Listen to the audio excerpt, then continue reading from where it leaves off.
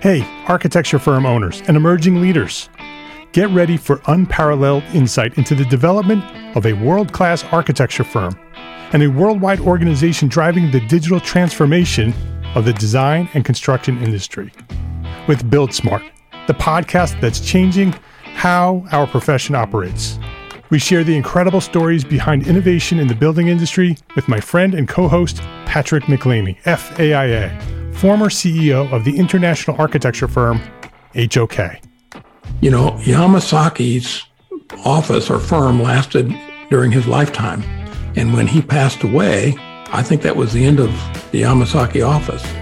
Helmut did not want that. He wanted a firm that would live out and grow beyond the founders. In Season 1, discover the untold stories behind HOK's meteoric rise, from 150 employees in St. Louis to a powerhouse with over 1,900 staff members and 27 offices worldwide. You know, they weren't as polite as the Kojima people.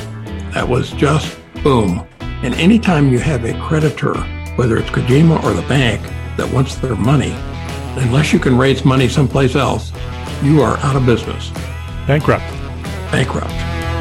And hold on tight for Season 2, where Patrick takes us on a new adventure as chairman of Building Smart International, shaping the future of digital transformation in the design, construction, and operation of built assets. Ian Howell, Ken Harold, and I, Ken was my technical representative from HOK. The three of us took a tour of Europe of 5 cities in 5 days. Very busy time. Simply follow the link in the show notes to subscribe to Build Smart now and uncover lessons that will transform you and your architecture firm.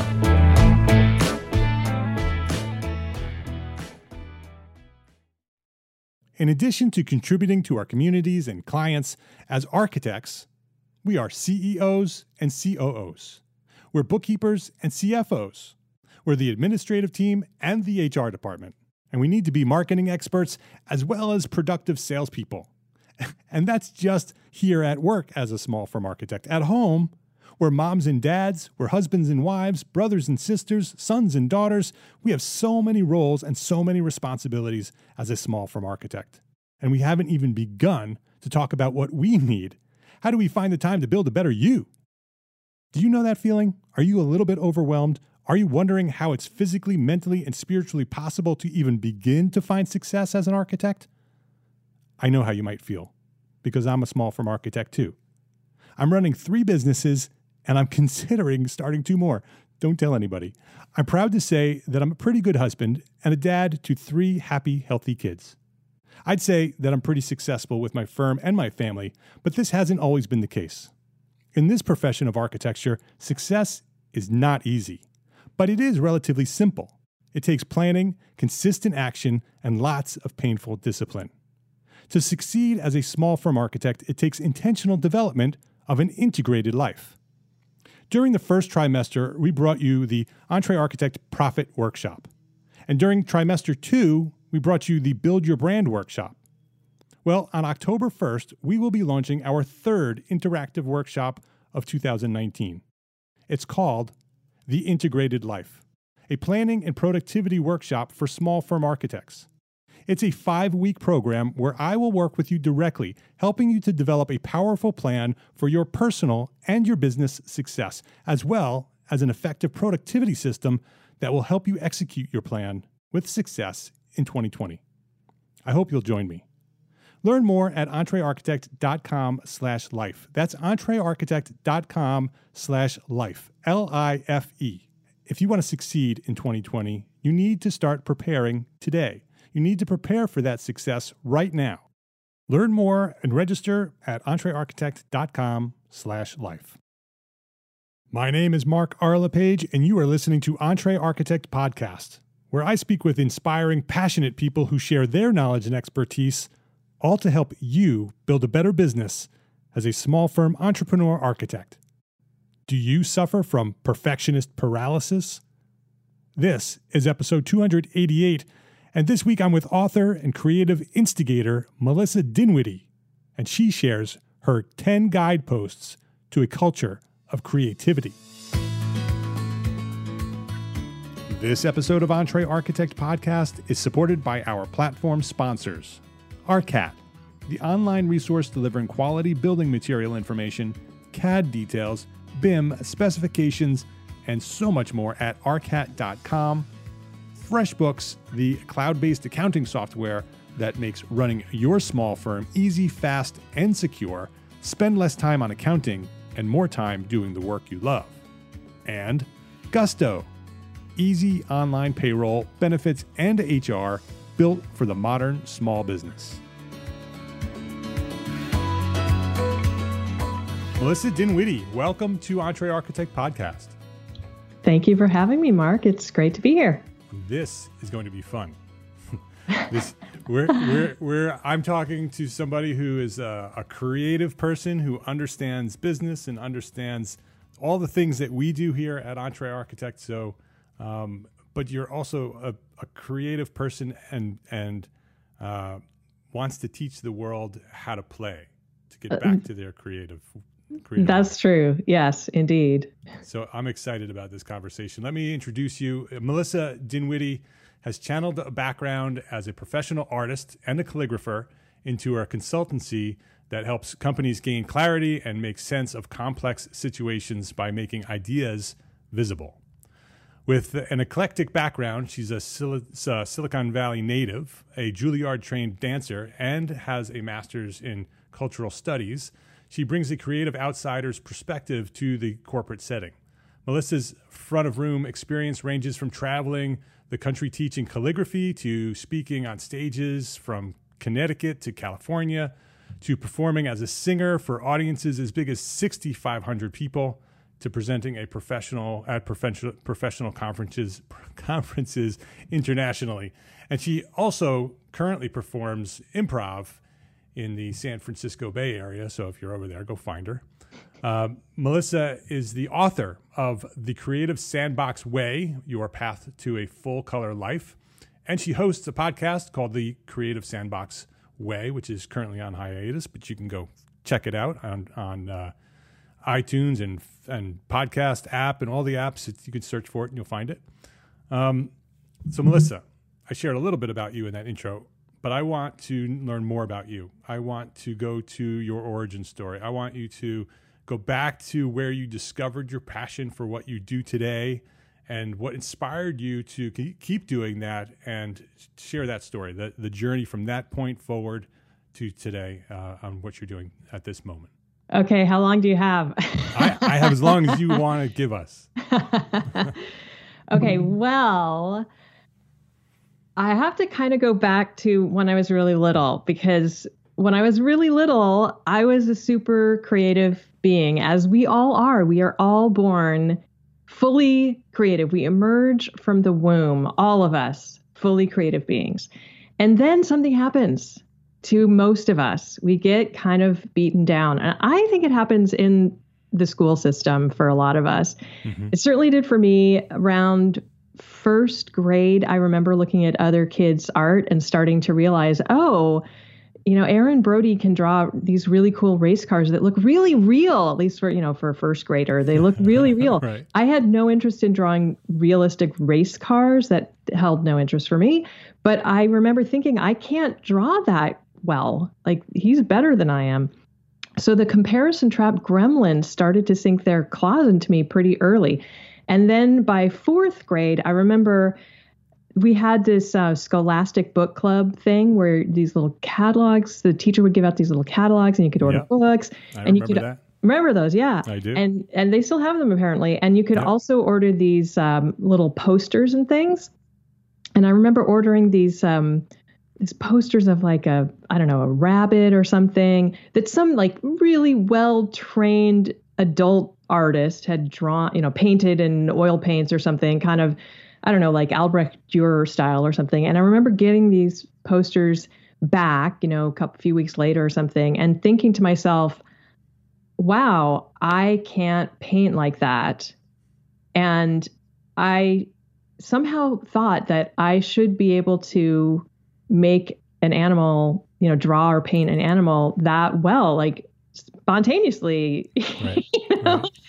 And so by seventh grade, and here my parents put me in all these after school art classes and stuff. I grew up, privileged enough that I got to take classes like that. And I was treated as like, gifted in art. But I remember judging myself really harshly. Fourth grade. Yeah, fourth grade. And by seventh grade, I remember I was in one of these after school art classes. And I think it was it was like an adult class. And here I was 13 years old in an adult art class.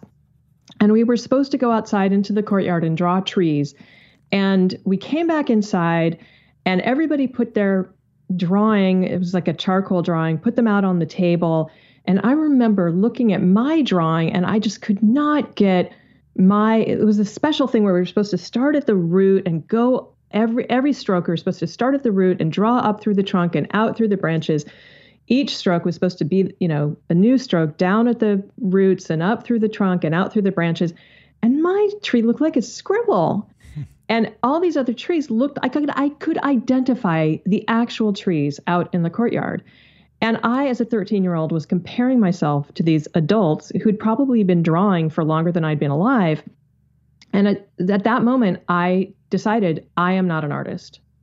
Other people, they are the artists. And there were kids in my school who also were just very, very skilled. And I compared their style of drawing was also quite different from mine. And I compared what I did to what they did, and I quit. That was it. I didn't do art anymore. At 13. At 13, I quit. Out of the business. No more art That's business. it. Out of the business. No more art business. I'm not an artist. It is not for me. I am not an artist. For 15 years. Wow. Totally quit. Now, at the same time, my school at that time, I don't know that they do this anymore because I live in California. There's a thing called Proposition 13. They cut all this music and all the art and everything out of the schools. But at that time, they had music in the schools. And in fourth grade, you got to pick an orchestral instrument. And I picked the violin. So I got to borrow a violin from the school. And every 2 times a week or something, there was a teacher who came into the multipurpose room and we got our little lessons. So I would walk down to the multipurpose room and learn my little thing. And then in 7th grade, I apparently wasn't good enough to be first violin, but they needed violas for the little, chamber orchestra. So the teacher asked if I would be willing to switch to viola. I didn't even know what viola was, but I said, okay. So I switched to viola.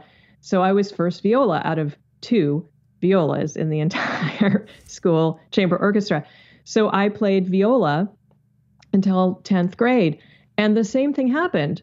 I compared myself to the other players. And also I just wasn't passionate enough about classical music to keep at it. And my viola teacher also happened to die, which was a bit of a blow as well.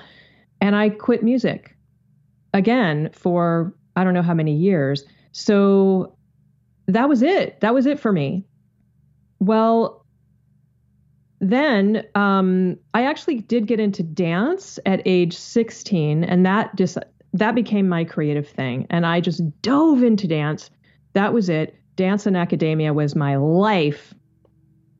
I took a year off after high school and I danced. I worked at the shopping center and I danced like 6 hours a day. And then I went to UC Berkeley for a year. And then I had friends from my high school who were all going to Juilliard. And I decided to audition for Juilliard. So I did, and I got in, and I went to Juilliard for the year. But I got really badly injured. I developed a terrible case of Achilles tendonitis, and I ended up not being able to dance most of the year. And I was horribly bulimic, and I was horribly depressed. And I ended up coming home over the summer, and I was able to start dancing again, but then the tendonitis came back with a vengeance. And I ended up dropping out of Juilliard and coming back to UC Berkeley.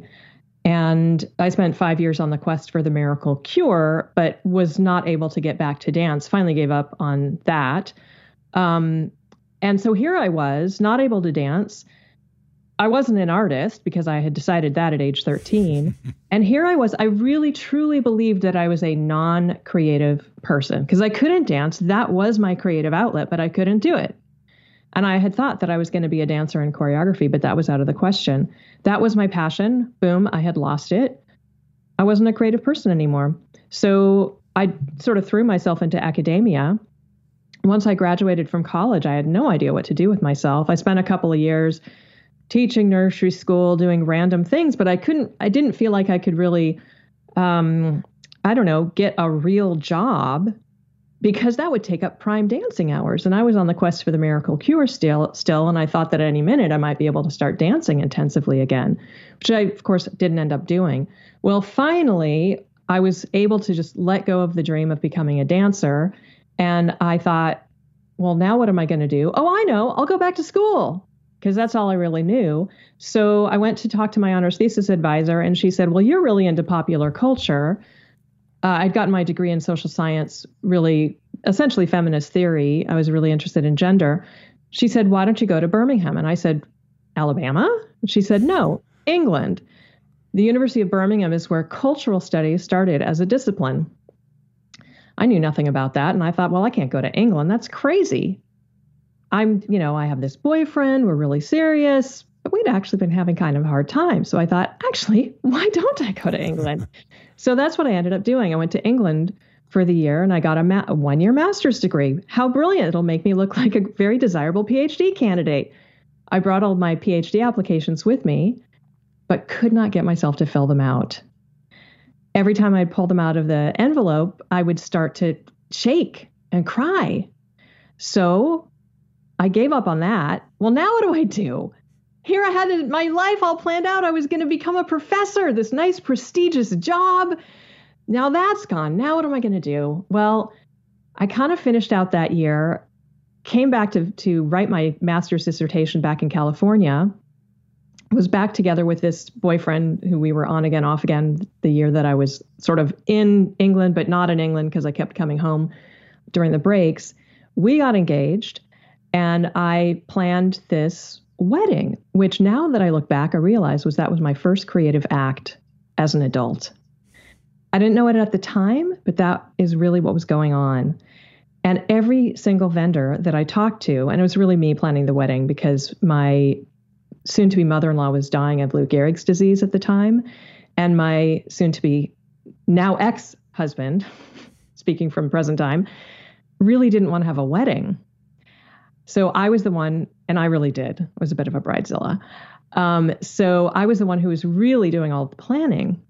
And every vendor that I talked to, the florist, the caterer, the ketubah artist, we had a Jewish wedding, and there's a document that's a traditional part of every Jewish wedding ceremony called a ketubah. The invitation lady, every single person we talked to, I would think to myself, gee, if only I knew how to cook, I could be a caterer. If only I knew how to take photos, I could be a wedding photographer. If only I knew how to arrange flowers, I could be a florist, et cetera, et cetera, et cetera. If only I knew how to do calligraphy and art, I could be a ketubah artist. But too bad for me, I don't know how to do any of those things. So the wedding happened, the wedding's over, and now it's the summer. And I've planned the wedding. I have no more excuses. Now what do I do with my life? So I thought to myself, okay, maybe I'll try to get a job in publishing. I sort of kind of tried to get a job. Maybe I applied to 2 jobs, didn't get any of the jobs. Well, it's not really publishing I'm interested in. It's writing. I'll be a writer. I always got good grades on my essays in college and graduate school. What a brilliant idea. Except that as soon as I tried to actually write something, I choked.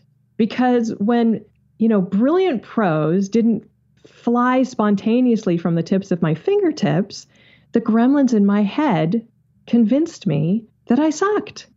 Because I had, cut back to 4th grade, I had this idea in my head that I had to be, instantaneously brilliant, that I had to be born that way. So I started to procrastinate. I started to do everything I could to procrastinate. And guess what I did? I started making arts and crafts as one of my forms of procrastination. Now, I didn't think that it was art, what I was doing. Oh, God, no. Because, of course, I wasn't an artist. But one of the things that I started doing was, first of all, we had these leftovers from the wedding, these glass votive candles that had been little wedding favors. And so I thought, well, I'll wrap those in some decorative paper to give them as gifts to my friends over the holidays. So I went to the art store and I bought some decorative paper with little inclusions in them, like little grass and petals and things like that. And I felt like such a fraud stepping in an art store. Like the art police were going to come escort me out the door or something. Ridiculous, of course. And so that was fun, gluing paper around the little glass votives. And then I thought, well, wouldn't it be interesting? What would happen if I cut some holes in the paper before gluing the paper around the glass votives? It would make like little luminaria. But these papers were huge, by the way. I bought these big sheets of paper because that's what was available at the art store. But I didn't want to ruin this paper that I'd bought. So instead of using the pretty paper that I bought, I used the craft paper and I cut some little leaf shapes with, I didn't have an X-Acto blade, so I used a paring knife from the kitchen, which is really painful on my finger. And sure enough, it looked really cool. And I loved that process. It was really fun. Now, when I had been planning the wedding, we actually commissioned an artist to make our ketubah, our Jewish marriage contract. And we talked to about 6 different artists in this process of finding the right one. And the first artist we talked to incorporated paper cutting in her work. We didn't go with her because she was really expensive, but I loved the paper cutting. And I was really bummed that we didn't get a ketubah with paper cutting. I felt this lack of paper cutting after the wedding. And so when I did that little bit of paper cutting on that little votive, I got very excited. And I went to the library and I got some books on paper cutting and I started doing paper cutting. I went back to the art store feeling terribly guilty about spending $5 to buy an X-Acto knife. And I started doing all this paper cutting and I spent hours. I could sit for like 6 hours at a time. I was in my 20s. I can't do that anymore. But at the time, I could sit for 6 hours. I would look up and suddenly realize, oh my God, it's dark outside. How long have I been doing this? Where I was trying to write and I would sit for 15 minutes and think, oh my God, it must be hours have passed when only 15 minutes had passed. So I decided to take a hint from that. And I thought, this writing thing is not working. Clearly, I'm not supposed to be a writer. Maybe I'm supposed to follow this other path. I made all these paper cuts. I took them in to get framed at the art store. And the art store people said, wow, this is amazing. You're an incredible artist. My parents wanted me to make paper cuts for them. My friends wanted to pay me to make paper cuts for them. I got my paper cuts into some art shows. It was amazing.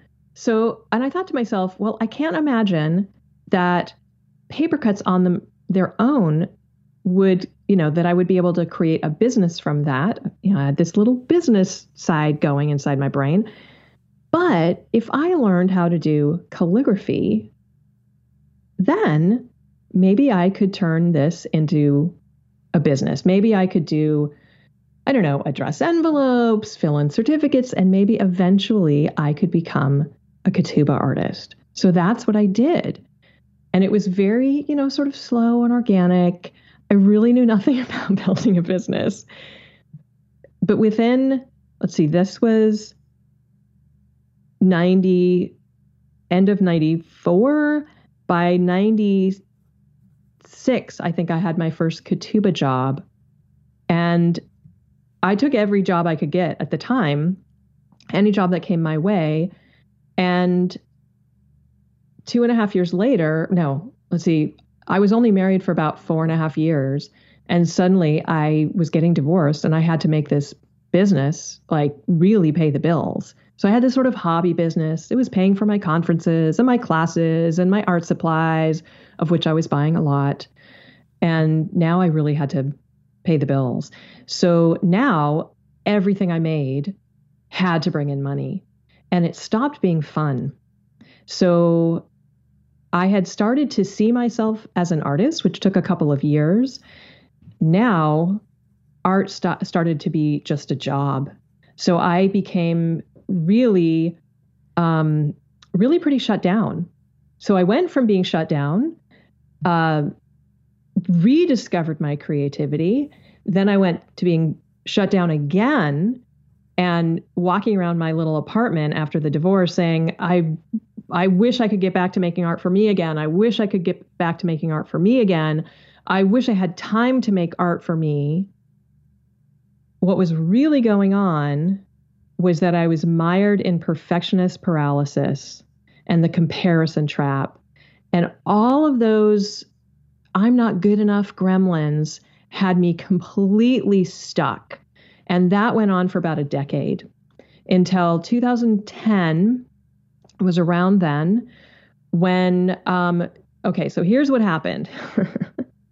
So at that time, I was living with a man who I thought was my life partner. And I was, my little business had grown sort of organically because I really knew nothing about business. And I had built up a line of Kituba prints by this point, and that had gone really well. I really didn't know what I was doing, but people had discovered them. I built a website, and 2007 was my best year, and I was on track to hit six figures. It was going great. And then we all know what happens. 2008 happened. Right. And everything tanked. And I was just completely thrown for a loop because I really didn't know how to run a business. And everything had just happened organically. And I panicked. And instead of doing what a smart person would do and like learning how to run a business, I threw a bunch of money at the problem in a mass panic. And all I succeeded in doing was getting myself in debt. So here I am, cut to 2010, February of 2010. I'm massively in debt, totally stressed out. I've gone through all of my savings. This man who I thought was my life partner is living with me. And meanwhile, I'm digging into the internet to try and figure out, like, how do I dig myself out of this hole? And all of the internet gurus, marketing gurus say things like, get your clients into a state of urgency to get them to buy and things like that. I'm in conversations with a bunch of potential clients, but nobody's handing over their credit card. My mortgage payment is due and I have no savings. I am in a really bad situation. And two things happen in quick succession. The first thing is I'm finally in conversation with a client who they are about to buy not just a Kituba, but a Kituba and a Quaker marriage certificate and a set of matching invitations, which I've designed a full set of invitations and I've built up a whole line of stuff. And over the, previous several years, I get on the phone with them. The bride is about to hand over her credit card. And she says, I just have to talk to my fiance one more time. And I'm just like, oh my God, my mortgage is due on Friday. So I'm thinking, okay, all the gurus say sense of urgency, create a sense of urgency. So stupidly, I say, sure, no problem. But if you're ready to buy right now, I will throw in a set of Ginsu knives. I don't actually say Ginsu knives, but sort of the equivalent, which makes absolutely no sense. I've spent weeks courting this couple. So for me to do that is just so slimy, right? So of course, she gets off the phone very quickly, and I know what's coming. Of course, later that evening, she sends me an email and says that our conversation made her feel very uncomfortable and she and her fiance have decided to go elsewhere. She felt betrayed. Of course she did. Yeah. Of course she did. And, it was the stupidest thing ever. Now, if their purchase would have more than paid my mortgage, if I had just had the patience, and they would have paid probably within a day or two, and I would have been able to pay my mortgage. Instead, I had a massive breakdown, and my boyfriend had no idea what to do with me. I was so desperate. I ended up going to my parents. They were able to help me pay my mortgage, and I confessed to them what was happening. And I mean, it was a disaster. I hit total rock bottom. Then a week later, my boyfriend took me on a walk and said, Melissa, I love you, and I think and hope that we will be together forever. But I found an apartment and I'm moving out and I'm signing the lease on Monday. And no, I'm not trying to break up with you, but I just need my space. And I said, well, that's not how somebody who really wants to be a life partner acts, and I'm breaking up with you. So, it was the universe basically took out a 2x4 and walloped me upside the head. And I was in the gutter. That was my hit bottom moment. And it made me realize, oh, I don't have to live my life the way I've been living it. I am not happy, and I don't have to be just a Katuba artist for the rest of my life. I actually was also a jazz singer by this point because I had started making music to procrastinate because art wasn't my procrastination device anymore. But I don't have to be a Katuba artist and a jazz singer at night anymore. I can do whatever I want. So what is it that I want? And I spent the next few months figuring that out. And I figured out that for me, my pillars of happiness are expressing my creativity. And I'm a passion pluralite. I am a Renaissance soul. I have lots of creative expressions. It doesn't really matter which one is active at this moment, but I have to be expressing myself creatively and making a difference. Those are my pillars of happiness. And I hadn't been like, those pillars had not been active. So just figuring that out was like getting my feet back on the path. It's not arriving, it's the journey that, being on that path, that's what makes for happiness for most people. We'll be right back to our conversation after this quick break to say thank you to our platform sponsors here at EntreArchitect, ARCAT, FreshBooks, and Gusto. If you work with specifications in your firm, you probably have come across outdated manufacturer specifications with confusing notes, products that no longer exist, or maybe even companies that no longer exist. Maybe you even pay for those specifications. Stop the madness. There's a better way to find manufacturer specifications for your project documentation. It's our friends at ARCAT. ARCAT.com. ARCAT is the #1 most used website for finding building product information, and it has a free library of over 1,400 up-to-date accurate specifications. ARCAT's specs are written by professionals based on manufacturer data. Use ARCAT's powerful search engine to find the right specifications for your project and quickly download them into multiple formats for free. Google can't do that. You don't even have to register at ARCAT. Just go over to arcat.com, that's ARCAT.com, and start building better content today. Do you remember when you started your firm? It was no small feat. It wasn't easy. It took a lot of late nights, early mornings, and maybe even the occasional all-nighter. Bottom line, you've been insanely busy ever since. So why not make things a little bit easier? Well, our friends at FreshBooks have the solution. FreshBooks invoicing and accounting software is designed specifically for small business owners like us. It's simple, it's intuitive, and it keeps you way more organized than the dusty shoebox filled with crumpled receipts. Create and send professional-looking invoices in 30 seconds, and then get them paid 2 times faster with automated online payments. That's my favorite part of FreshBooks. File expenses even quicker and keep them perfectly organized for tax time. The best part? FreshBooks grows alongside your business, so you'll always have the tools that you need when you need them without ever having to learn the ins and outs of accounting. Join the 24 million people who've used FreshBooks. Try it for free for 30 days. It's free. No catch, no credit card. It's free for 30 days. Go check it out at EntreArchitect.com/FreshBooks. That's entrearchitect.com/freshbooks. And when you're there, let them know that we sent you, Entre Architect. Pop that into the How Did You Hear About Us section and let them know that Entre Architect sent you. Payroll and benefits are hard, especially when you're a small business. You don't have time to be an expert in things like taxes and regulations. And old school payroll providers, they just aren't built for the way that we work as small firm architects. Gusto is making payroll, benefits, and HR easy for small businesses. Modern technology does the heavy lifting, so it's easy for us to get it right. You no longer have to be a big company to get great technology, great benefits, and a great service for your team.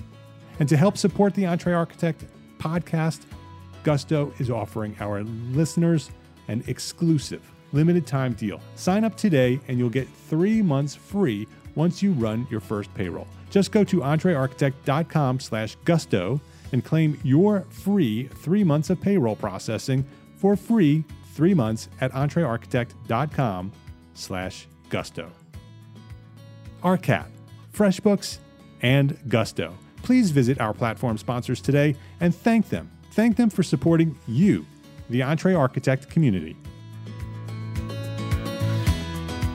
How did you figure that out? Because listening to your story, it sounds like from very, very early on, from first grade on, that this theme of perfectionism just kept getting in the way of you pursuing your passion. Yes. And you got to the point where you finally found something that you were good at. You accepted that you were creative and that you were an artist. And then that fell apart and everything else crumbled. What got you past that? What made you discover that happiness was part of the equation? Oh my God. The perfectionism thing has been a bugaboo for me, like you said, from very, very early on.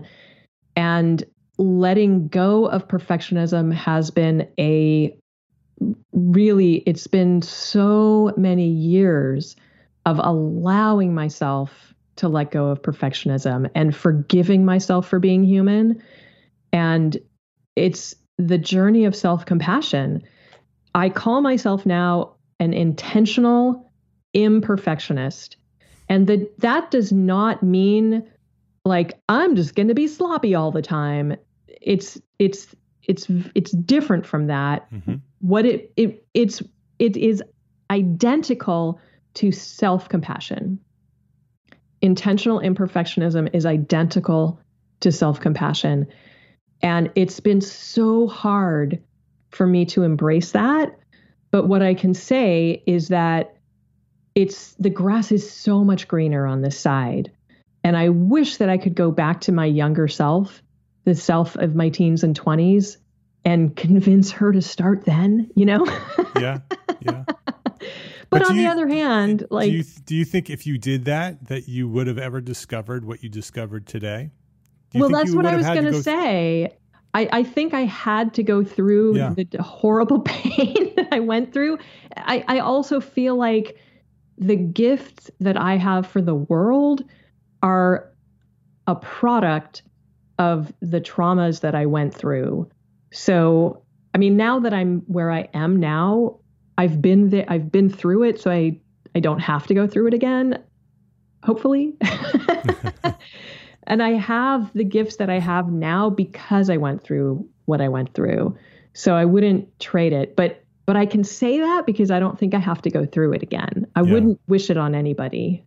So if you did go back to that younger self, would you have tried to change the way things were, or would you inform her that it's all going to be okay? You're going to have to go through some of these bumpy times and you're going to have to get through some of this. But when you get to the other side, it's going to be worth all that anxiety and pain. Wow, that's a really fraught question. I don't know how to answer that question. What I can say is that I want to help other people not have to go through what I went through. Yeah. The reason I ask is because there are people at both ends listening, right? There's some young kids out there who are going through what you went through, right? That they're struggling and things are not going the way they want it to go. And that there's people at the other end who have been through it and recognize that you have to go through some of that stuff to get to who you become, right? It's part of your journey. And so to give some clarity to those who are dealing with it now, that it's going to be okay, right? You need to go through the pains and the struggles and the sacrifices of growing up and living through life to get to the place where you belong, right? And sometimes that journey is short and it's easy, and sometimes it's long and it's hard. But ultimately, you end up where you belong if you keep pushing forward. And even you, I mean, you went through all these different steps, all these challenges of becoming an artist, and then saying that you're not an artist, and becoming a dancer, and then dancing not working out, and all these barriers kept happening to you. And at the time, it probably was the end of the world. Right? Yeah. It was over. But today, you look back, and all of those things happened to get you to where you are today, to be able to teach others how to get through those things that you went through. Yeah. Yeah, so true. It's funny what you say, like for some people it's the journey is shorter and easier, and for other people it's longer and harder or whatever. I feel like I'm sort of on the long, hard path in so many ways. Like my husband, my current husband, the keeper husband, I went on 57 first dates over a 2.5-year period while I was watching other people meet their, right person after date number 2 or date number 1 or something like that. And it was maddening. Like, why do I have to go on 57? And here's the irony. My husband was probably date number 12, but it took me 2.5 years to see him as a contender because I was looking over him. Mm-hmm. I just couldn't see him that way because I'm on the long, hard path for some reason. But all of those steps along the way are teaching you how to get to where you belong. Yeah. But it's also and from what I've learned about you and the things with your book and your guideposts, that now you're showing others how to get through that long, hard journey because you've become an expert in the long, hard journey, right? And so now you can show others how to do that, which also becomes part of your journey, right? It makes your journey easier because the next hurdle that you encounter, you can view from a different perspective. That, wait a minute, that's just another mountain that I have to climb to get to where I belong. It's not the end of the world. Yeah, and I actually feel like that's part of what I'm here for, is to share what I'm going through, what I've been through, and also what I'm going through while I'm going through it. Because, so often we see all these people, online. It's so easy to see everybody's shiny highlight reel, right? And reel. And I have I'm very hard on my sleeve. I share what's going on while I'm going through it. So I share all the time the gremlins that I'm struggling with so that people realize that they're not the only one who's dealing with this. Oh my God, I'm not good enough. Oh my God, I've got these comparison trap gremlins or these perfectionist gremlins or whatever. So I share, like on Instagram, I share whatever it is I've made, a doodle or a drawing or a sketch note or something like that. And I talk about like, oh, my gremlins told me that this thing sucked. And people are like, really? They did? I thought I was the only one who dealt with that. Or I can't believe your gremlins told you that because I think it looks great, or, whatever it is, so that they know that they're not the only one. Yeah. Yeah, I agree. And I think a lot of architects are in that same position. Architects expect that they should be at a certain point in their life or should be able to design certain things or, build businesses the way they expect to build them immediately. And there's a process and there's a journey that you have to go through. And that journey, every journey includes mountains. And some of those mountains are easy and some of those mountains are really tall and hard and difficult. And you just have to keep pushing forward.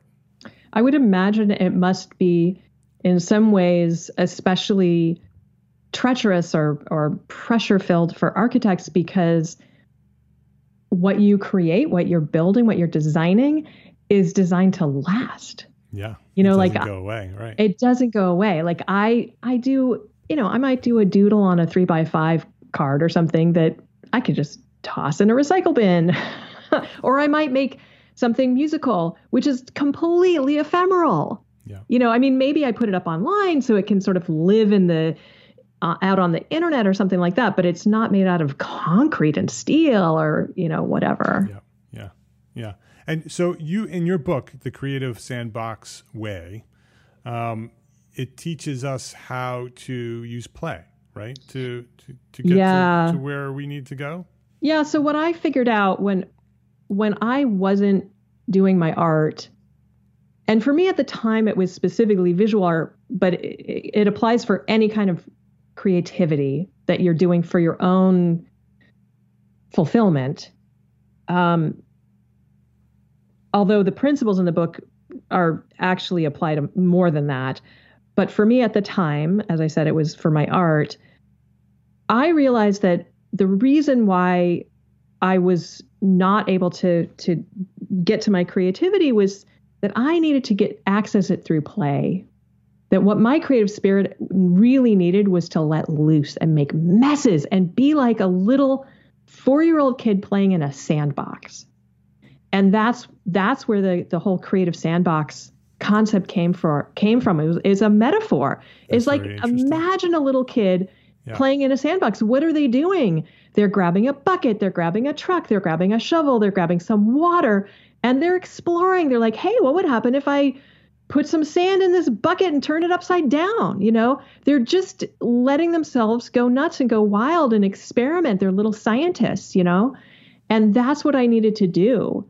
And so I literally, some of the earliest posts on my blog, Living a Creative Life, which is at my website, melissadinwiddie.com, the original domain, which still redirects, is livingacreativelife.com. Some of the earliest posts were, I have to create some little quote unquote rules for myself to get me in that mind space of a little 4-year-old kid. And so one of the first rules was there is no wrong. And that's still my first guidepost number 1 of my 10 guideposts, which form the backbone of my book. And one of the other early rules was, it doesn't matter if you like it or hate it. When you're in that space of just that creative sandbox mind space, when you're, making some art or, writing or whatever it is, for me at the time it was visual art, it doesn't matter if you like it or hate it. All that matters is that you're having fun. Now, the pithier version is guidepost number 2, which is think process, not product. But really, what that really means is it doesn't matter if you like it or hate it. All that matters is that you're having fun. Right. The process is the important part, the creativity of the process. Exactly. And I remember when I first got back to making art for me, I had these 3 canvases that I had bought months before, maybe a year or 2 before. They were still wrapped in plastic because I had never pulled them out. I'd never worked on stretch canvas before. And I finally cut open the plastic and I pulled out a canvas and I thought, I don't know what I'm doing, but I'm just going to pull out some inks, and I don't know if I had acrylics and tubes or what I had, but I just started smearing things around, and I think I had some fabric that I was collaging on there, and the thing looked god awful. It looked so disgusting, but I was like a little kid, and I remember the sensation in my body. It was like I was kind of levitating, and my skin was kind of buzzing. It felt so good, like almost like I was high, Mm-hmm. And I looked at the canvas afterwards and I thought, this is so incredibly ugly. I can't even stand it. But thankfully, I didn't fixate on that. I was able to hold on to that sensation and think, I want that. I want more of that. Mm-hmm. So that's guidepost number 2, think process, not product. And guidepost number 3 is think quantity, not quality. This is counterintuitive to a lot of people because we want to be pleased by what we make, right? Of course we do. We want to end up with things that please us and that we were proud of, that we can show other people and say, hey, look, I made this, right? Yeah, of course we especially do. for architects. Oh my God. If you're working with a client, that's critical. There's some expectations. Right. But in the Creative Sandbox, we're not making for other people. We're just making for our own enjoyment. And I find this guidepost easiest to wrap my head around if I think in terms of photography. If you've ever had a headshot done, or if you've had wedding photos taken or something, you know that your photographer, might take 1,000 photos, and not all 1,000 photos are going to be good, right? They might hold their finger down on that shutter and take a whole bunch of photos, and while you're moving or something, and some of them are going to catch you with your eyes closed and your mouth open or something like that. But if they take enough photos, there's going to be a handful of them that are really good, right? So that's the concept of think quantity, not quality. And also, if you are just constantly creating, you're going to learn from that experience. So you're going to get better from the process of creating more. And as you do more, you're going to get better. Right. Yeah, absolutely. I mean, even as an architect, as you're creating the schematics designs and you're doing the sketches, it's sketch after sketch after sketch after sketch after sketch. And eventually those sketches get better and better and better. And they lead to those big ideas that you would have never gotten to. Exactly. If you don't go through the process of the quantity to get to the quality. Exactly. You're never going to get any better if you don't do anything. So that's think quantity, not quality. And then number 4 is think tiny and daily.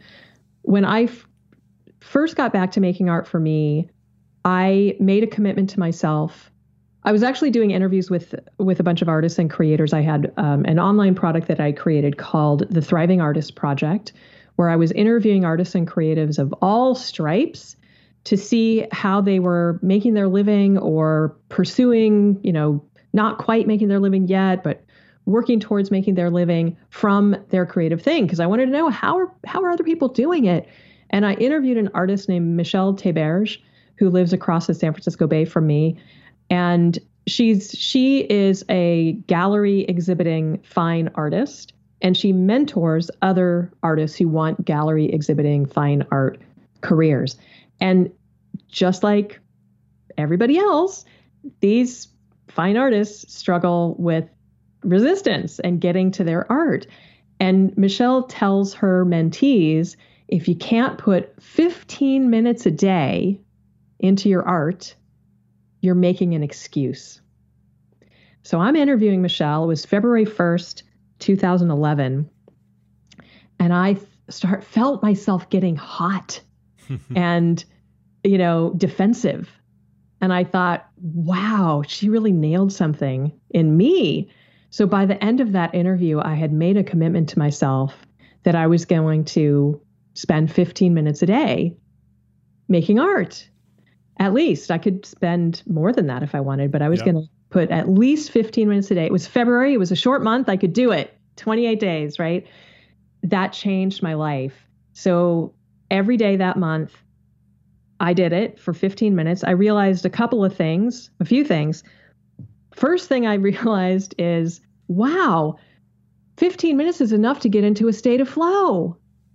Who knew? I thought I needed like 3 hours. No, actually, I can lose track of time with just 15 minutes. The second thing I learned from that experiment was it works better for me to put in my creative time early in the day. Because if I put it off, then I'm like setting a timer right before I go to bed. I'm really cranky. It just doesn't work as well. So I started doing my creative thing first thing. Now I actually doodle in bed to get myself going in the morning. It puts me in a good mood. It sets a good tone for the day. So that was a total life changer. So that's part of your morning process? So you wake up and you pull your sketchbook off the table and doodle for 15 minutes. It's part, yeah, I don't actually set a timer or anything anymore. Right. I figure any amount counts, even if it's 2 minutes, even if it's one mark, just doing something, because that, like, getting past the starting friction, that's the big thing, right? Yeah. But at the time I was doing, when I back in February of 2011, I had these big sheets of paper on my drafting table behind me, and I would just put color on them for a couple of days, and then I would tear them into smaller sheets of paper, and then I would add some calligraphy to them, and I made, I think it was 150 finished pieces of art that year, which was more art than I had. They were small pieces of art, but they were finished pieces of art, more art than I had made in the previous decade. All from 15 minutes a day. Yeah. And in 15 minutes, you can't be perfect. Yeah. Right. And so that's part of it, right? Absolutely that the perfectionism that kept getting in your way, is you've discovered that these are ways around that. These are ways to fight that gremlin of perfectionism. Yeah. And the whole idea of a sandbox is, it's impossible to be perfect in a sandbox. Yeah. Sandboxes are inherently imperfect, right? They're just made out of grains of sand. So you can't do anything perfectly in a sandbox. Yeah. Yeah. So I love that. The other thing that works really well for me is, as a Katuba artist, I had worked very meticulously to a design, and, it was all mapped out, and that was my MO.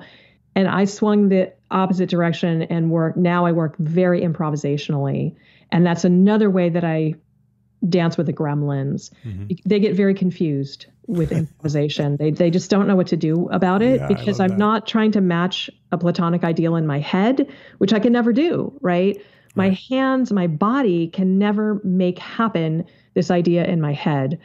But if I don't have an idea in my head that I'm trying to match, then the gremlins they sort of wander off in a daze. Right. Yeah. So the gremlins have your map, right? And so they know where you're going. But if you go take off in a different direction, they have the map. They're going following the map, and you're off going having some fun somewhere else, and they're halfway down the road. Right. Exactly. Yeah. Yeah, I love that. So that's number 4. Think tiny and daily. Number 5. This is the one I turn to most frequently, probably, and that's just start anywhere. I use that all the time in writing, in visual art, in music, we so often think, but I don't know where to start.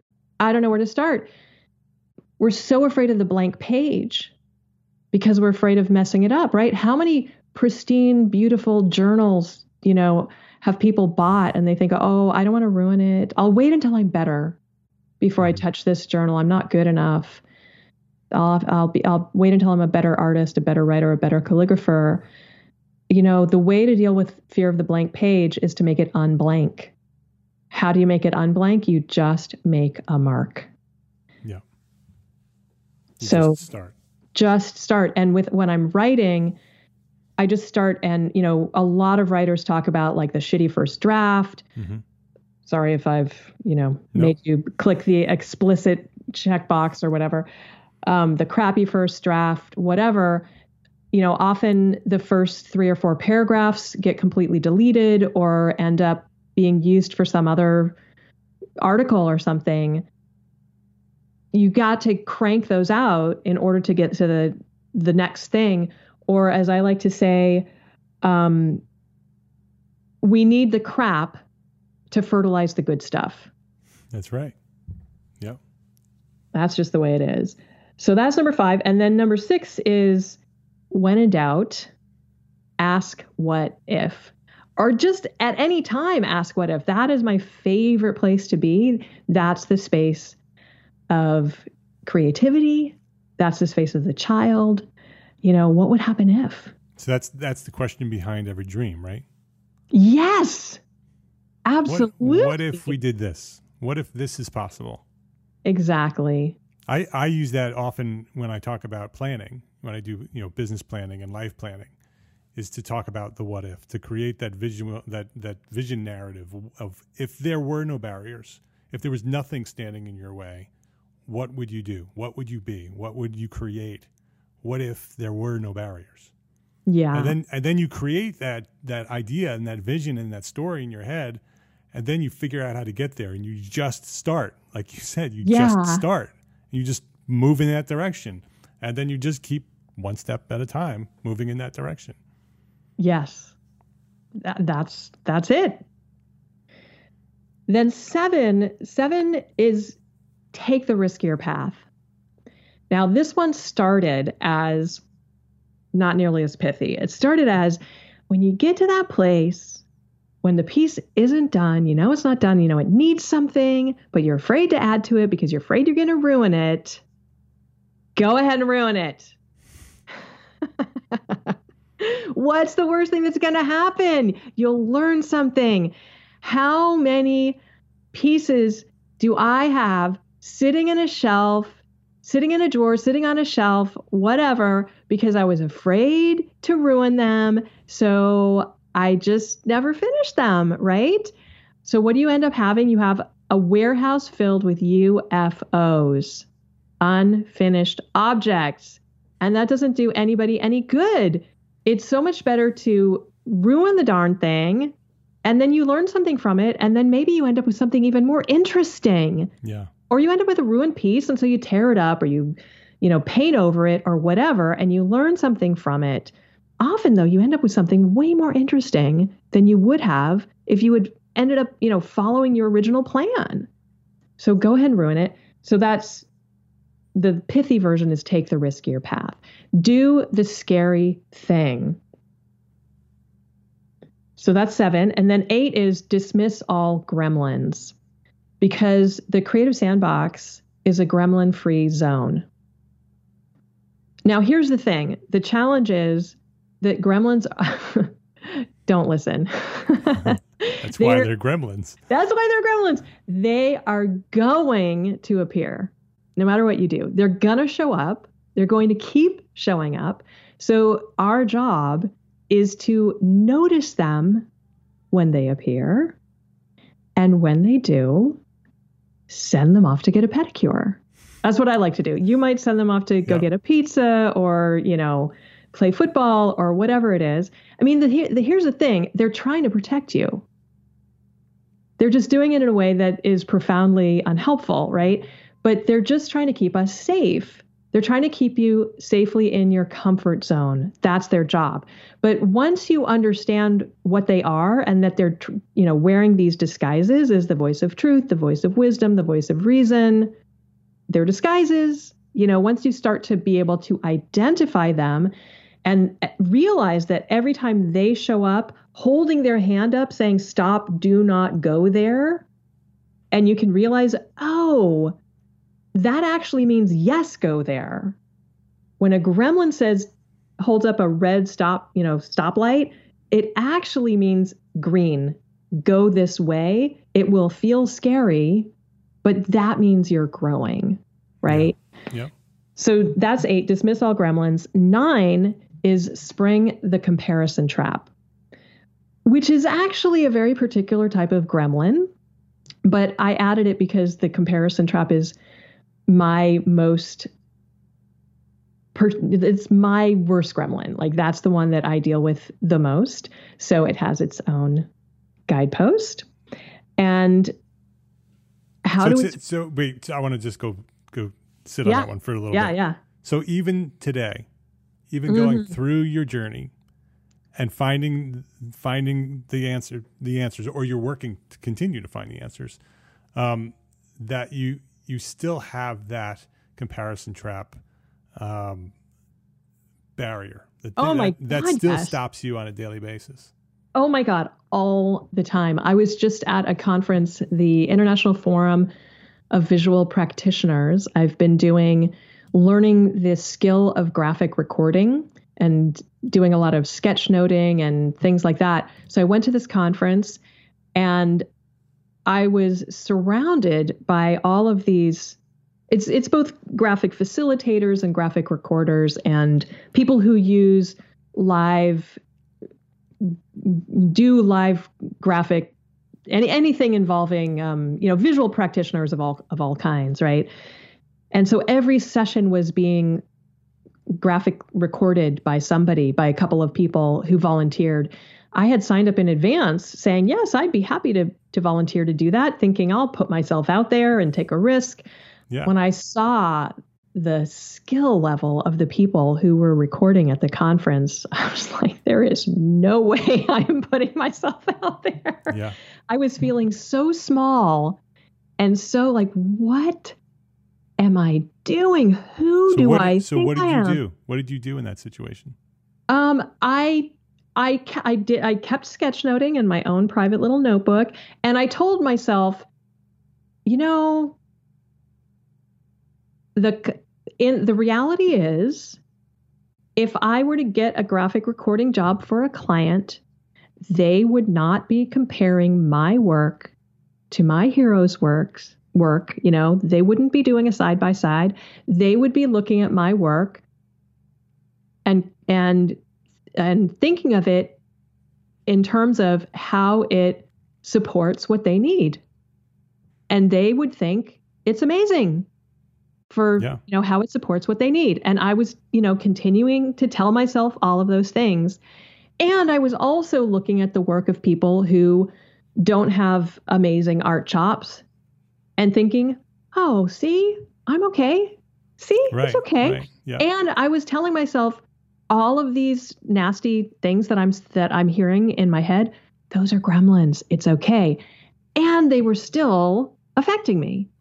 But what was so interesting is I went to another conference the week right after that, the Applied Improvisation Network World Conference. It was very convenient because the International Forum of Visual Practitioners was in New Jersey, Montclair, New Jersey, and then Applied Improvisation Network was in New York. So they were right almost next door to each other. So that worked out really well. And I was sketchnoting the Applied Improvisation Network the whole time as well. And I took snapshots of all those pages and I shared them in the Facebook page for AIN. And I went from feeling really small about my skills at IFVP. And then you should have seen all the comments in the Facebook group for AIN. Oh my God, Melissa, you're so amazing. Dude, you're so talented. I can't believe you're so talented. You've inspired me to start sketchnoting. Now those comments were the ones that made me feel the best, of course, because I want to make a difference, right? Right. So many people said, you've inspired me to start sketchnoting. Da, da, da, da. So anyway, yes, to answer your question, yes, I deal with gremlins, and the comparison trap gremlin is absolutely my worst. I deal with it all the time, but I dance with it. I know what it is now. Yeah. So it still affects me deeply, but I, for the most part, am able to keep going, even though it's there. Yeah. Does that make sense? Absolutely. 100%. Yeah. Yeah. And it's all part of what we were talking about before. It's all part of going through the journey to get to where you are now, to recognize that those are gremlins and what those are and how to overcome them, and the fuel of others, that feedback of others is important for me. That's a huge piece of keeping me going when I feel that comparison trap and that inferiority complex. It's when others say, thank you, what you're doing is making a difference in my life. Yeah. That just fuels my tank, and I just keep going right through the barrier. Yeah. And so 2 years ago, if somebody had asked me to graphic record, do a professional gig, I might not have had the confidence to say yes. I also might not have had the skill, or felt I had the skill to say yes. Now, I would say absolutely, and I might think to myself, "Wow, so and so is so much more skilled than I am." However, I also recognize that my artistic chops may not be at the same level as so and so, but that doesn't mean that the value that I bring is less, because artistic chops don't bring more value to the table when graphic recording. They might look prettier, but that's not what brings the value. It depends on what the client is looking for. Does that make sense? Yeah, absolutely. Yeah. And we're on, and you talked about quantity over quality as well. That ties into it as well. We're all on a timeline, right? Yeah. My daughter she's 12 and she's a swimmer. That's her thing. She swims, and she's very good at it. And when she struggles and she sees somebody else who's better than her, who's faster than her, that she wants to swim like, I say, well, you're on a timeline. The reason they're faster is they have more hours in the pool. They've spent more hours in the pool than you. Right. And so eventually, if you keep swimming and you keep swimming hours in the pool, someday you're going to be at that level. And we're all on a timeline. Yeah. So the people that we're comparing ourselves with, those amazing masters of what we do, they are only masters because they've been through the timeline. And some of them have excelled through that timeline, and some of them have taken longer, but they've gone through the timeline and they're at a different place on that timeline than you are. Yeah. And eventually, if you keep going forward and keep putting in the hours and keep doing quantity over quality, you will get there. You'll have spent enough hours in the pool in order to become the master. Absolutely. Absolutely true. And the style that I bring has some advantages. This is something that I have only recently come to see. I have a more sort of naive artistic style, as they say, more like stick figures on the spectrum as opposed to photorealistic, for lack of a better descriptive term, on the spectrum. And the advantage of the more stick figure on the spectrum style is that it is more accessible for clients. They're more likely to approach the board and add something themselves than somebody who has a more sort of realistic style on the spectrum. Right, that they don't want to mess it up. Exactly. Yeah. So there's certain advantages that I have only recently come to see. Yeah. So anyway, so that's 9, Spring the Comparison Trap, and 10 is probably the most important of all. And that is treat yourself with compassion.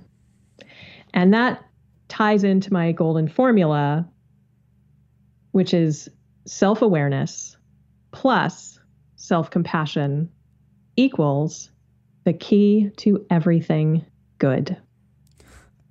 That's pretty deep. Say that again. Self-awareness plus self-compassion equals the key to everything good. So know who you are, be good to yourself, and everything that comes to you will be good. Yeah, basically,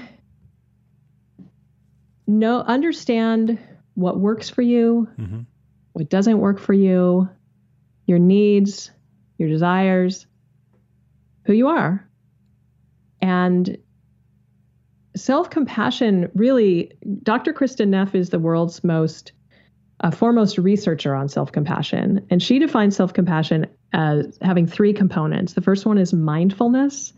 It's really being able to, being in the present and being able to separate yourself from the stress, the distress. And so there's mindfulness and an awareness of common humanity. So an awareness that whatever suffering you're experiencing right now, it's not pathology. It's other people have gone through the same suffering. It's human. It's a human thing. You're not alone. And the third piece is self-kindness, which is really critical. And there's lots of ways that you can be kind to yourself. You can actually, gently rub your arm. You can take a nap. There's just so many different ways that you can treat yourself kindly. And we tend to not do that. We tend to treat ourselves worse than we would ever treat our worst enemy. Right. And the way we speak to ourselves, right? So just intentionally treating yourself the way you would treat a beloved child, taking that on. This has been a journey that I've been on for several years now, and it has made such a difference. I've always had pretty good self-awareness, but taking on the self-compassion piece and adding that to it has made such a difference in my life. I highly, highly recommend it. And I really do. The more I practice this, the more I believe it really is the key to everything good. It becomes the armor against the gremlins. Absolutely. And I highly recommend Kristen Neff's book, Self-Compassion. When I read that, it really made such a big difference in my life. Great. We'll link that up with your book as well on the show notes. Melissa, before we wrap up, I wanted to ask you the final question that I ask everybody else. What is one thing that a small firm architect can do today to build a better business for tomorrow? Well, it doesn't sound like a piece of business advice, but I really think developing a self-compassion practice is key. Personally, I have been putting my physical self-care primary in my life. As I've gotten older, I've developed some physical challenges that have made me realize that I just can't put my body second anymore. It has to come first. So Right. when I need a nap, I take a nap. So, that's part of the self-compassion practice for me now. So I would say, figure out what your self-compassion practice is going to be and start prioritizing that. So self-compassion needs to be more intentional than it is Yes. spontaneous. Absolutely. Make It's an not- intentional self-compassion practice. It's not something that's just, every once in a while, I need to be nice to myself. It's at this time of day, every day, I'm going to do this or this or this. It's an intentional practice.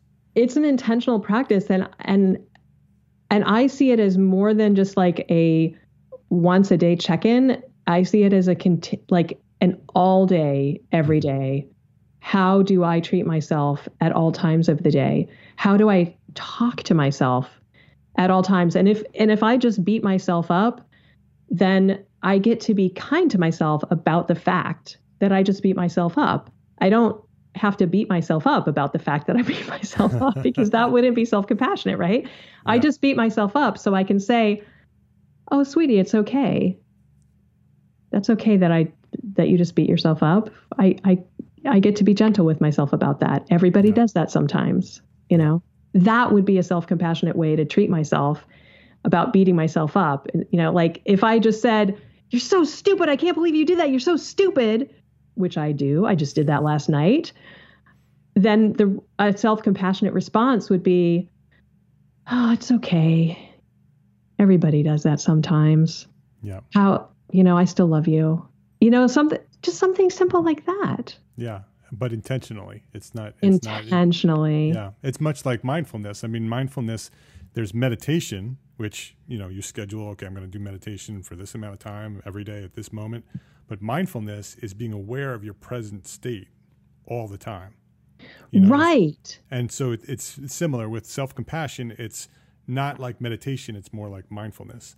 It's this thing that you need to intentionally acknowledge. And it's a habit you need to build. It's not something that just, okay, I'm just going to do this. It's something that you have to figure out how you do it. You practice it, like you practice mindfulness. You practice self-care and what did you call it? Self-compassion. Self-compassion. That's a great analogy. It's because meditation is a great practice designed to develop mindfulness. Right. That's it's designed for many things, right? Meditation can help us with many things. And one of the things that meditation can help with is self-compassion and mindfulness, or some of the things that meditation can help with are mindfulness and self-compassion, which we want to build more of in our life, throughout our day, right? Exactly. Yeah. Yeah. It's actually a much longer episode than I usually do, because I find what you're talking about fascinating. I find this whole process of going through the different steps that it takes to find your creativity and to break through the perfectionism and the comparison trap, all these things that get in the way of us doing our best work and finding our true creative self. I find it so fascinating to talk about it. I could talk about it all day. I wish we could have talked about each guidepost longer. But the name of the book, if anybody wants to go find the book and dive deeper into it, it's The Creative Sandbox Way, Your Path to a Full Color Life. We'll have a link to it on the show notes, so you can just go to entrearchitect.com/episode 288, and you can get the link to that and all the other things as well that we talked about. You can also find Melissa at her website, melissadinwiddie.com. It's DINWIDDIE, so melissadinwiddie.com. We'll have a link to that as well. You can find her on social media, on LinkedIn and Instagram. On LinkedIn, you can search her up for Melissa Dinwiddie. On Instagram, it's A Creative Life with underscores between each word, A_creative_life. We'll have a link to that as well. Reach out to Melissa and say that you heard about her here at EntreArchitect Podcast. Share your story with her, and let her know that our conversation that we just had was helpful in some way, because I think that it really has been to many of us. It has been for me, because I suffer with the same comparison traps, the same perfectionism, the same things. All the things that you talked about are things that have gotten in my way over the years. And one of the things that I just keep doing is just keep moving forward with I use the word certainty, that I know that there's a place that I belong, that there's a purpose for me. And if I just keep moving forward, I just keep getting closer and closer to that. And that's very similar to the things that you talked about, Melissa. So I thank you very much for coming here and opening up and sharing your story and some guideposts for us to use along our journey. So thank you for being here at EntreArchitect Podcast. Thank you so much for having me. This has been really fun, Mark. Wow, that was a long one, but oh, so worth it. I know many of us struggle with some of the issues Melissa shared with us today, and I hope this episode will help you break through and live that creative life that you really want. If you did find value here, please consider sharing this episode with a friend. This is episode 288, and that is also the link to share, entrearchitect.com/episode 288. Please do that. I appreciate that. And join me starting on October 1st, 2019, for our third interactive workshop of 2019, The Integrated Life, a planning and productivity workshop for small firm architects. I know this is something that you're looking for, because you told me that this is something you're looking for. A workshop, 5 weeks of training and group coaching, where I will work with you directly to help you develop a powerful plan for your personal and business success, an integrated life. As well, this is the key, as well, on top of all of that planning, we're also going to talk about an effective productivity system that will help you execute that plan with success in 2020. So not only what do you need to do, but how are you going to get it done? That's what we're going to do in 5 weeks from October 1st through the end of October. So it's essentially 5 weeks through October. 5 weeks of training, The Integrated Life, a planning and productivity workshop for small firm architects. The time to plan for next year is right now. You know that it's important. You know that it needs to be done to get to where you want to go. Don't go another year of living in the what ifs. Turn your what ifs into how-tos, okay? Let's get this thing done together. Learn more and register right now at entrearchitect.com/life. That's entrearchitect.com/life. It'll share everything that you need to know about the program, and it will get you registered and signed up for October 1st. And if you are an entrepreneur architect who runs and owns your own small firm, then you, my friend, are an EntreArchitect. And I encourage you to go build a better business. Come join us at the workshop so you can be a better architect, because architects can change the world. Love, learn, share what you know. Thanks for listening. Have a great week.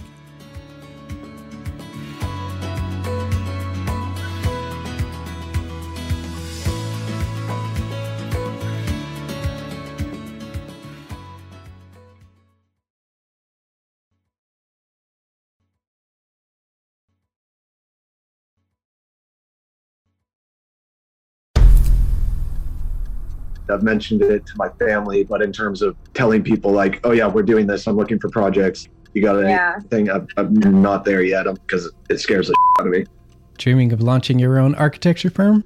Well, buckle up for a wild ride with Emerging, the podcast that shares what it's really like to start an architecture firm. Where do we begin? We don't even know what type of business to formalize as. Is it an LLC? Is it an LLP? Like, how are taxes? I mean, the list is astronomical. Season 1 featured founders Jeffrey, Lexi, and Chris, owners of Level Studio Architecture, are your fearless guides on this unfiltered journey from napkin sketches to a thriving studio. One evening, stumbled into one last dive, we sat at the bar and pondered our postgraduate futures. Amidst the conversation, a napkin became the canvas for our aspirations, sketching plans and milestones, sealing our heartfelt commitment and shared dreams. In drawing down dreams on a napkin collectively, that then, in your head, you've rooted like, oh, I'm connected to these people, like long term. The process of starting an architecture practice brims with excitement and challenges, demanding meticulous planning, flawless execution, and unyielding resilience. I kind of hate the term because it's so overly used, but I think everybody knows imposter syndrome. And I think it's so real to this day. I don't know if it's with everybody, but with me, I'm always questioning, like, us? Can we do this? Are we ready to do this? Are we prepared? Can we do it? Did we just decide a name? We did it, guys. Oh my God. One that came out of nowhere? Woo! It came out of nowhere. I liked it. I saw it. Ready to turn your aspirations into reality? Follow the link in the show notes to subscribe to Emerging and chart your own path to architectural success.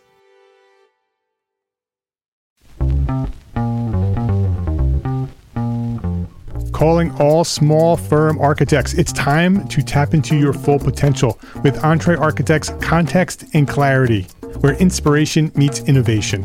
Hey, it's Mark R. LePage, founder of EntreArchitect, and I'm inviting you to join my two favorite co-hosts, Jeff Eccles and Katie Kangas, as they bring together authors, experts, and thought leaders for electric conversations with entrepreneur architects around the globe. It's not just a podcast, it's a community where dreams meet action. There's a simple equation there. And what that did, just doing that basic calculation, was it allowed me to compare what I had actually saved in my retirement accounts to what I thought a possible projected annual spend might be. Artists are temperamental, so beautiful design is going to be a priority. When the job is done, we're going to actually need to live in the house, not live with the person who designed it.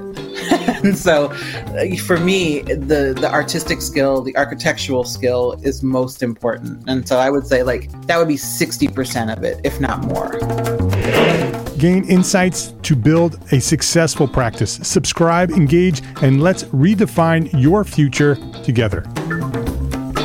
Join the Context and Clarity community, where every conversation adds to your blueprint for success.